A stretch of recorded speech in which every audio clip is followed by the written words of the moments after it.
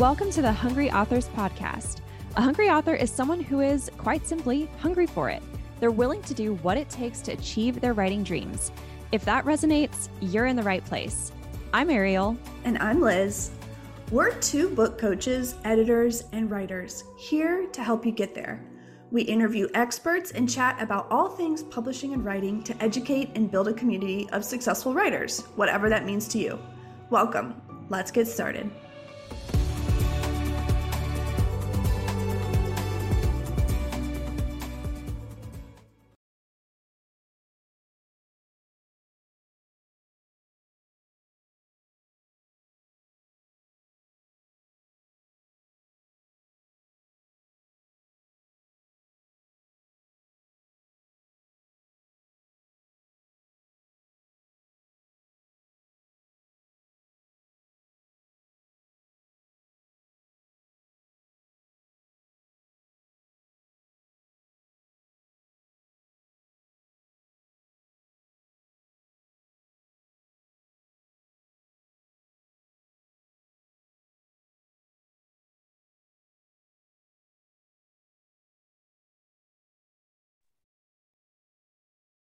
Okay. Hi, everyone. Welcome back. We're super excited to be here today with Stephanie Duncan Smith. Stephanie, why don't you go ahead and introduce yourself for those of our listeners who don't already know you and follow you?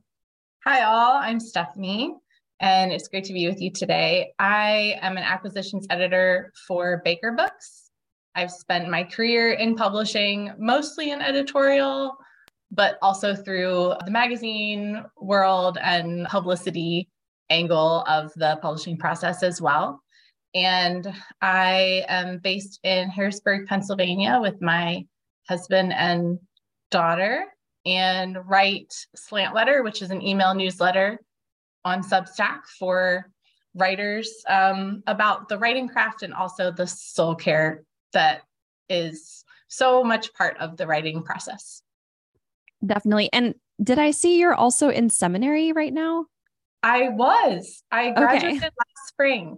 Yeah. Oh, congratulations. So I'm coming up on a year being out of school after, I think it was a 7-year journey through the program, which is what I could do just part-time studies with full-time work. I did my program through Western Theological Seminary and really with the intention to support my work in publishing better and go deeper in that. It's been a long ride, but a really rewarding one. Oh, that's neat. That's very cool. Listeners know that we are kind of working our way through a series about getting traditionally published. And as an acquisitions editor, often acquisitions editors are asked to be on podcasts to talk about platform, and they're asked to talk about writing a great proposal, making a great pitch, and we will get to all of those things eventually in our series. But I think it's very rare to hear from an acquisitions editor about the quality of the writing that they're looking for. And so that's what we want to explore with you today. And we were very excited that you said yes to this topic and to being here. So can you tell us a little bit about how you think about the quality of the writing when you receive a proposal? What kind of writing are you looking for? And how do you kind of weigh the strength of the writing relative to other factors like platform or marketing plan or anything else? That's a great question. Of course, all of those elements matter, and we do have to weigh them in the ultimate decision of moving forward with a publishing offer and plan or not. But I, like most editors, I think will tell you, it doesn't take long to read a writing sample and know if you're moved or not. And that's often where I begin when I look at a new proposal. I might take a quick look at the summary, the big idea, just to orient myself. But I might skip ahead to the writing sample to see what's here. Is it meeting the reader where they are? Is it proposing something new? Is it making a claim that's creative and case making? Or is it something that I've seen before, something that I've seen a lot, kind of, the same message that it's important, but we're always looking for that fresh factor. And that often shows itself in the writing or not. I think it doesn't take long to get a sense for that. That's really interesting. Most people who listen to this podcast consider themselves writers, want to be a published author. And actually, the writing piece is the part we get asked about the least, and people seem to be curious about the least. They frequently want to know, is my idea good enough? How do I build a platform? How do I write a query letter? All these kinds of granular things, again, that do matter. But we don't often get asked or hear about, is my writing good enough? Or how do I become a better writer? And it's probably one of the harder prescriptives to offer too, right? Because it's subjective and creative. So what is your advice for people who want to become better writers, good enough that they can attract an editor like yourself? Yeah, I think this will sound like the most obvious answer, but it is the best one I can offer. And that is, if you're interested in improving your writing craft, read as much as you can and read great writing, because we absorb what works and what doesn't work intuitively as we read great writing. It inspires your own style. It's not about copying and pasting what other writers are doing, but you take in so much when you immerse yourself in stories that just really deeply speak to you, and arguments that are strong and sharply made. And there's just so many benefits to starting with the reading. So that might sound like the obvious answer, but I really do. I don't know how else you get there. I don't. Right. Yeah, me neither. Short of going to college for it or something, I don't know how else you do it. Right. Yeah. And I always say, for myself, I always learn best by example. So whenever I'm trying to figure something out, I will literally go pull books off my shelf and see how other people have done it. And I think maybe to make it a little even more particular than just read more, read as a student of writing. And by that, I mean, get your pen out or your highlighter and underline what grabs you. And then ask yourself why. What is the tactic here or the principle that's working? And can you isolate that and name it and learn from it? And the best case study is often in first chapters, because a first chapter of a nonfiction work is, fiction too in its own way, but a nonfiction first chapter, it's setting the stakes for the whole book and casting a vision for the whole journey ahead. So there's a lot of setup work that has to be done there. And that can be such a great way to educate yourself and say, okay, where did this author start this book? Why did they start here? Why did they kick it off with this story? What's working there? Why is this striking me? How did they end? What's their intro? What's their outro? Just really getting under the hood of what's working. You don't need an MFA to do that. You can grab 5 books from your shelf right now and get to work. And I think make some really strong connections all by yourself. So that's just a very simple practice, but I think just learning from others and what's working. That's really great advice. I've even heard too, I was listening to a comedy podcast, and the stand-up comedian was saying something similar. Actually, he was making a point that sometimes he feels like he can't even enjoy comedy anymore because he's so used to dissecting it. And I hopefully we don't find that in the books that we read, but yeah, I love that. And we've even advised clients and listeners to do that when it comes to structure too. Ariel and I teach a lot of book mapping. And so we're pretty shameless about the fact that when we don't know where to start, especially in something like memoir that doesn't have as much of a formal way to it, go grab your favorite memoir and see where she started, see where she ended, see where she broke up the chapters. And like you said, why is it structured like that? Like, to start to, obviously we would never endorse plagiarism, but mimic people. That's kind of what we're all doing anyway. And that, we're this amalgamation of everything else we've consumed. So that's great advice. Yeah, I love that for the structure too. Absolutely. Liz, I think it's interesting because you're right. This seems to be the area where people are least curious, but probably should be most curious, because good writing is a result of so many choices, and there are just almost limitless options that you have as a writer. You could tell this story, but not that story. You could start it this way, but not that way. You could use this hook, but not that hook. You could try that first line or that first line. And learning how to make those choices with the result of a really moving and incredible story that feels very fresh and new in some way, that's really hard to do. So, and Stephanie, I want to also clarify real quick too, you as an acquisitions editor, you focus mostly on nonfiction, or do you acquire fiction books as well? I'm exclusively nonfiction. Okay, awesome.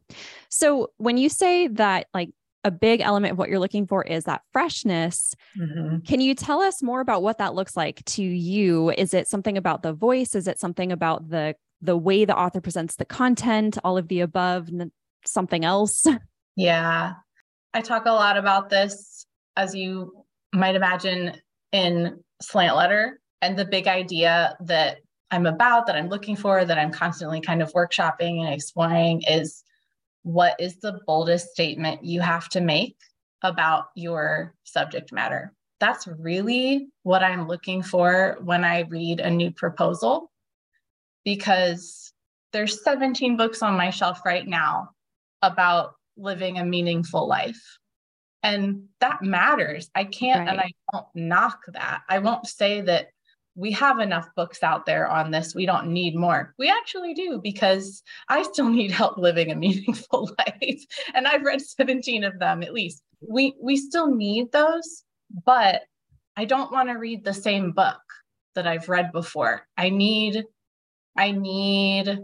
that angle, that fresh slant, that bold statement to take me into new places where I haven't been yet. I think that's the challenge. And I don't want to be dismissive towards anyone's passion. That's not what I'm trying to do. But as an acquisitions editor, let me draw some limits around that. I can't judge what's important. I can't judge what should or shouldn't be passionate to you as a writer, or what quote unquote matters or doesn't matter. I am no judge of that.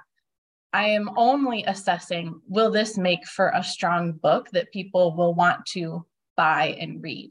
So that's where I think I like to draw a firm line, because you as a writer might have something that is just an absolute burning heart passion for you, and a book might not be the best expression for it. It might be an article. It might be a localized small group in-person experience. It might be a one-to-one conversation with someone. It can be so many different things. A book is just one medium of many. So I think a myth I wish I could defuse and dismantle is a lot of times I think authors take editors' feedback as passing judgment on, this doesn't matter. And that's not usually the message that we're hoping to send back. But we are probably trying to parse out, is this a book? So that's the question, just to put some definition around it. And I think the essence that I am looking for when I read a new proposal is, whoa, that made me think about this topic differently, or that made me see a fresh perspective here that I have not considered yet, or that made me ask a question that I hadn't thought of. That's all part of a strong angle. And I really like to put a superlative on that and say, make the boldest statement. Now is not the time to hold back or play down or kind of hedge. I'm looking for writers who are willing to make a claim.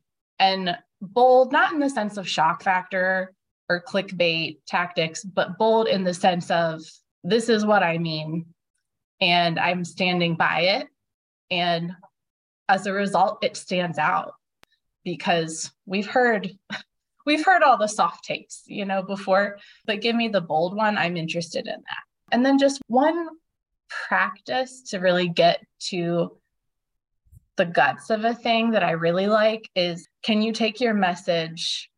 We talk about elevator pitches, right? In publishing, like, what's your elevator pitch?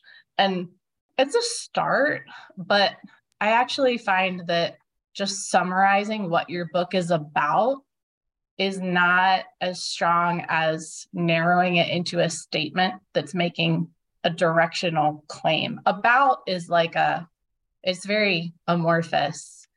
And it's like, oh, my book is about knitting, or it's about forgiveness. But I don't know what your point is yet. I know the topic, but I don't know what the point is. So one practice to really get to the heart of a strong angle, I think, is, can you give it a superlative? Can you say the best thing you can do for X, or the greatest enemy of Y, or the most important thing? Can you really bring it into that language of ultimates? That's one way to test the waters and see what's there. Wow, that was fantastic. That's so helpful because we hear a decent amount about fresh, you need a fresh take, an angle, voice even plays into that sometimes, but it feels so esoteric to people. It feels hard to grab onto. What do you mean by that? How do I know if it's new? Is it new enough? How, that sort of a thing. So I love it when people, like you said, here's the directive, here's the superlative. What's the boldest statement you can make? I heard another editor friend one time say, like, tell me something new about a subject that I already love. I do too. I love that. So can you tell us, can you give us an example of a time when maybe there was an author who maybe had a small platform or no platform or something, but something about the writing in particular just grabbed you and you were like, I need this. I have to have this. Mm-hmm. And tell us a little about why you made that decision. I love that question. And a couple different titles come to mind, but I'll tell you one in particular. There was a proposal that crossed my desk years ago, and it was a memoir, and it was by a woman who had no platform. And what I mean by that is, like, she maybe had a private Facebook page, but that was it. And this was it was the story of her childhood, really. She was in her 70s or 80s when she submitted the proposal. And it was a reflection of life growing up in Appalachia during kind of the World War II and aftermath era, and just what life was like and how it was different, and stories of her family. It was the writing that caught me. And I just read it and thought, this is so rich and vivid and fascinating about the human experience, even though I have no personal affinities with her experiences, but they spoke to me on a human level. Just really, really beautifully wrought and strong messages of the power of connection and family and goodness in a hard world. So her writing really, really got me. And I'll say, from a publishing side, you'll hear editors and publishers talk a lot about memoir is a really tricky genre, because you have to do a little translation work to get to the felt need. It's not always leading with that. And people are busy and they want books that can help them. So memoir can be a challenge. So it had that going against it from the beginning. She had no platform, but I read it and I thought, this is the kind of book that could win awards. It's just so strong. So we took a chance on it and published it. And I wish I could tell you that it was a immediate success from the start. And it was not.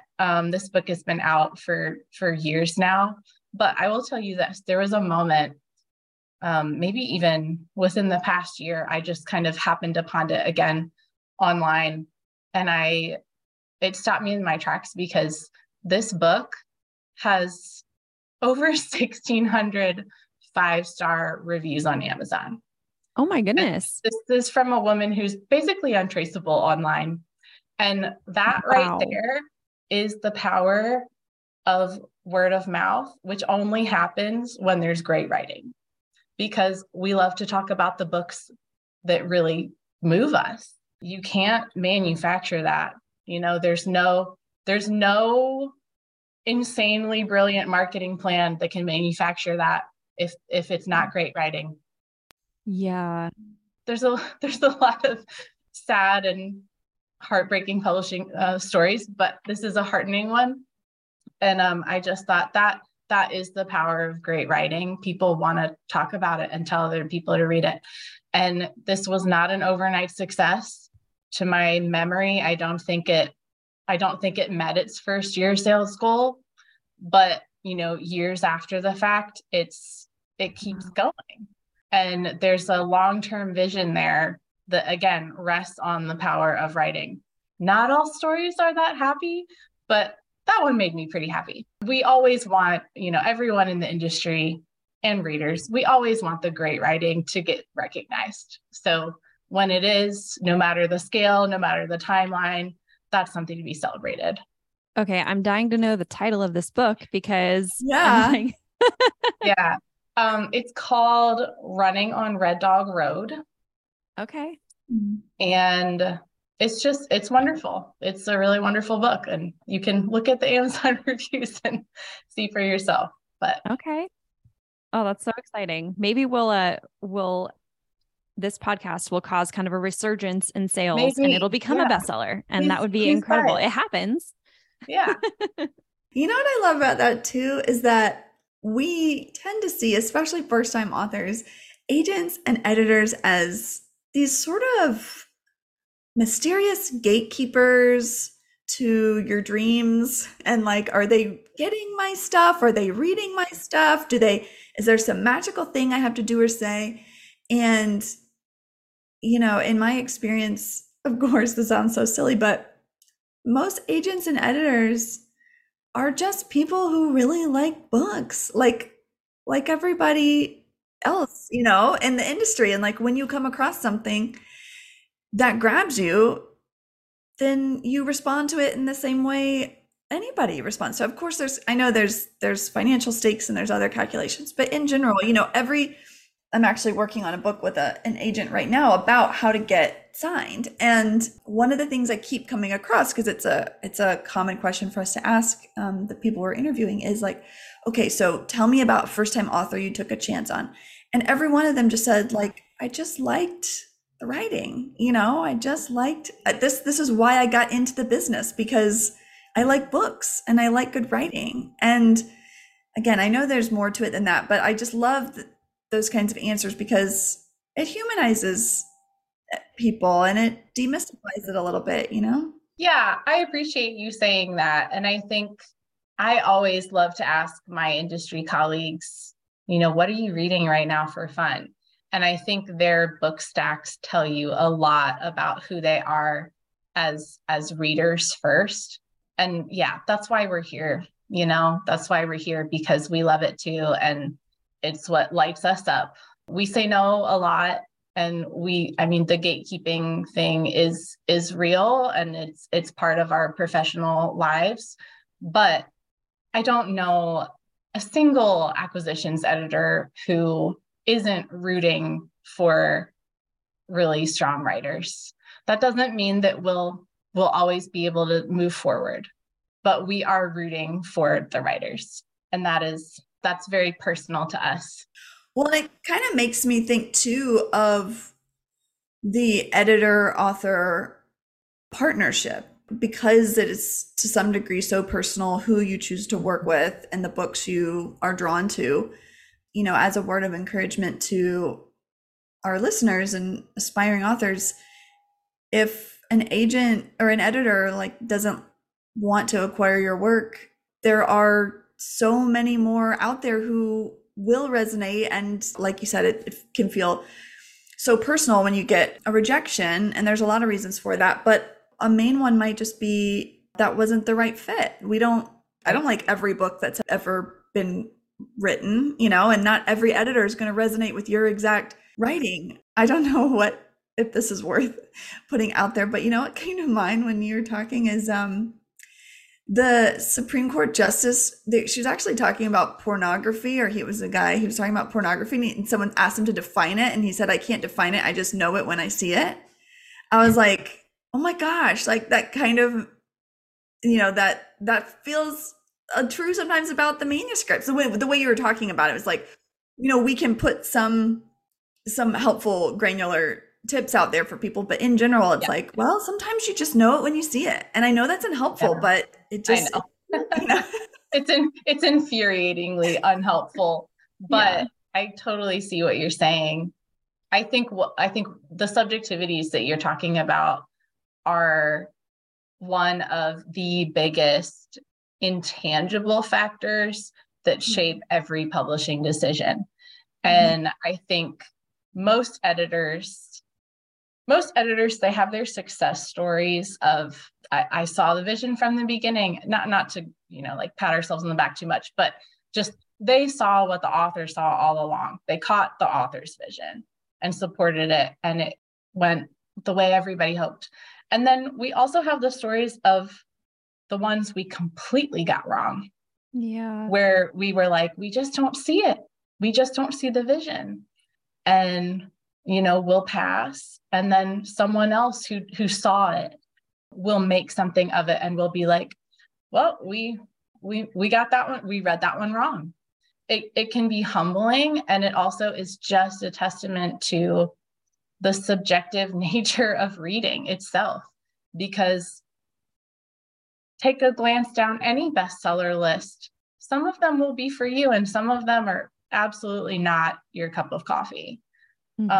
So, those personal preferences and leanings and subjectivities, taste, style, voice, topics, they play into our review, editor to editor, and also, team member to team member. Pub boards are full of, there's a lot of different people at that table, and they all come to it with their own set of things.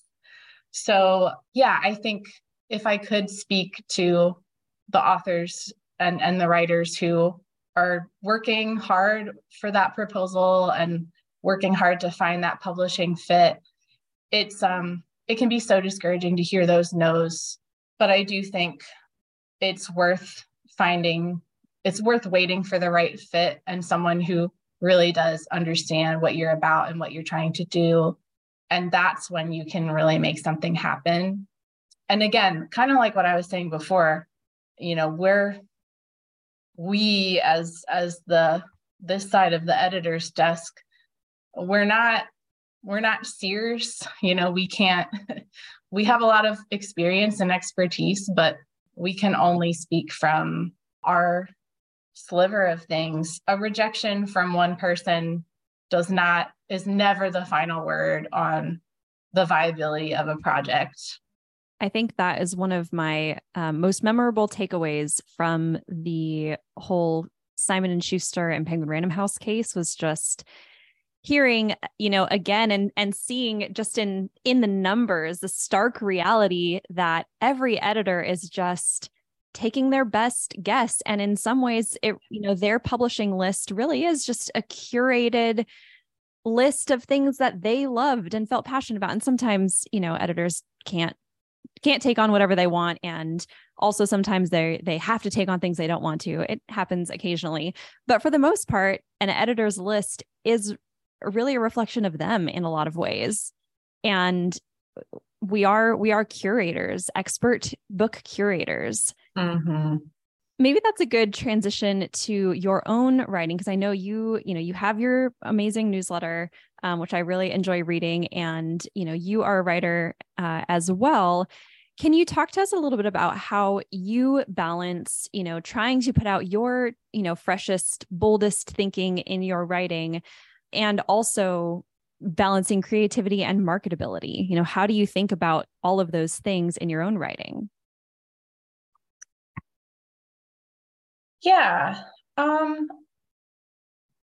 I think first I would differentiate between writing for self-expression and writing for a readership, because those are two very distinct but different creative processes. And they're both creative processes. It's interesting. I have long said I have the luxury of living in obscurity on my side of the desk. I don't have to do what I ask my authors to do, which is be public. And that's really hard. And all the, platform building stuff that is always in conversation in writing communities. It's so hard. It asks so much of you. And writing for yourself doesn't do that. If you just need to express what's happening in your world personally, that's something that's available to all of us, whether or not you ever want to see your name in print. And there's such great value in that. For myself, writing has long been a personal practice. And there's a lot that I don't ever plan on sharing, but it benefits me. And I also enjoy the process itself. I enjoy the creative process of putting something together and naming realities. So I love that for what it is. And then, the marketability question, I think that is the creative process of meeting readers where they are and engaging them in a shared experience. So they both matter. They're both their own kind of skill sets and process. And then, balancing them, I suppose the first thing is just knowing who your reader is. And if it's you, let it be you.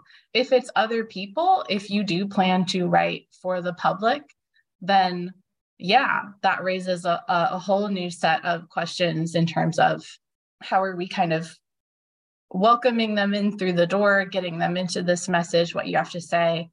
As a good host, I think that's a framework that I come back to a lot in terms of promoting your work. And that is, if it mattered so much to you in the first place, it's not worth getting weird about extending the gift of that to other people. And I fully understand the weirdness, that the ways we get squirmy around self-promotion. And I would also say, you'll never hear me promoting self-promotion.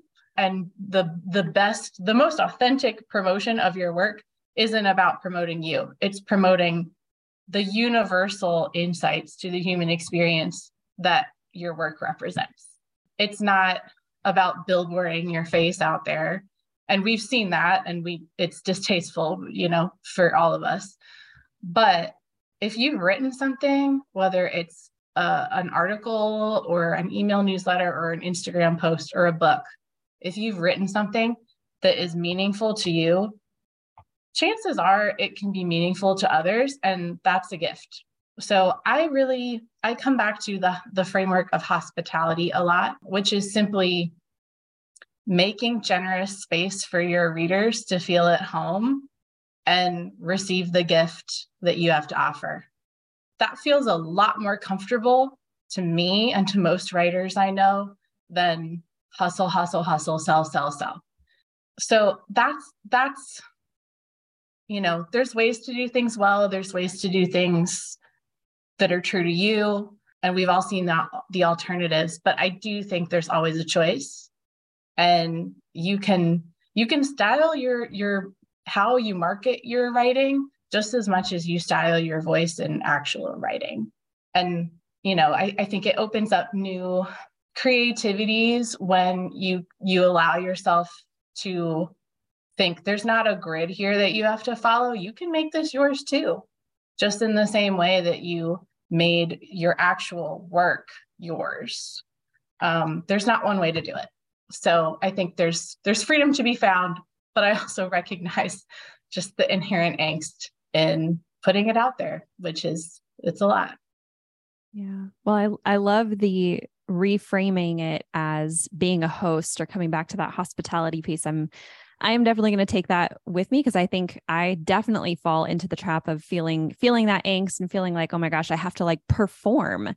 And that's not really what people want, but that is what I think social media and just the whole, I don't know, there's an element of performativeness, if that's a word, online. And it does take away a lot of the joy, but I love that if I can, kind of reposition it as, no, I'm here to host a conversation and I'm here to kind of be the facilitator of other people's ideas as well. That makes it a beautiful, beautiful gift, like you said. Yeah, I think that mindset just makes all the difference. And is it easy to say and hard to practice? Yes, it is, but it's a good place to start, perhaps. So are there any books that you would recommend that people read on writing craft? Always. Yeah, so many good ones. One of my earliest reads that I would recommend today is one of my favorite writers, Madeleine L'Engle's Walking on Water, which is about creativity. And she also brings in kind of the spiritual dimensions of the creative process in some really beautiful ways. That's wonderful.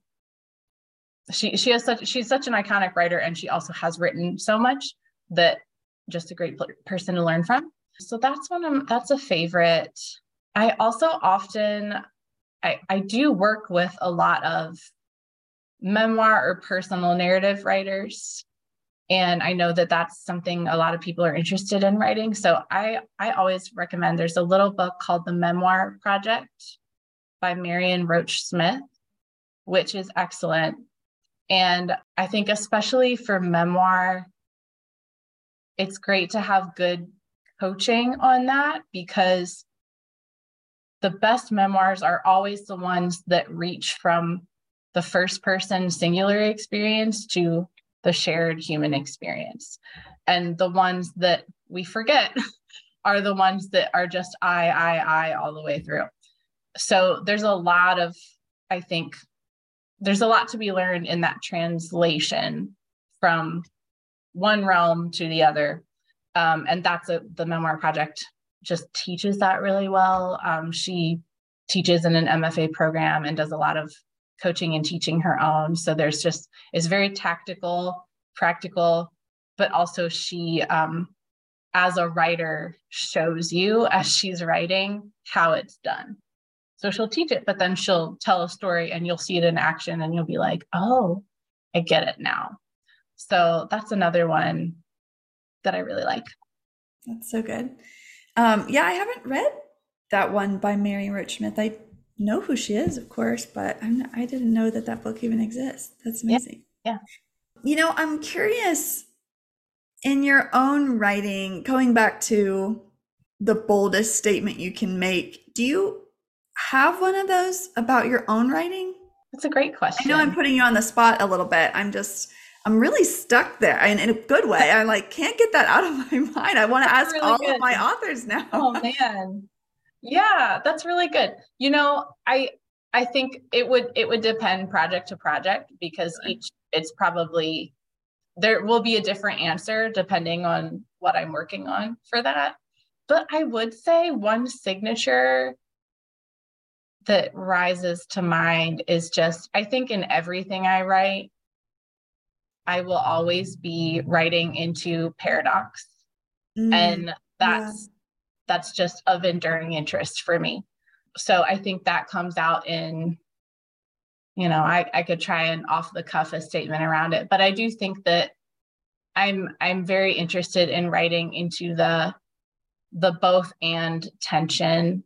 And I do think I'm working it out as I'm saying it now, but I think that tension is inherent to both the creative process and the spiritual journey.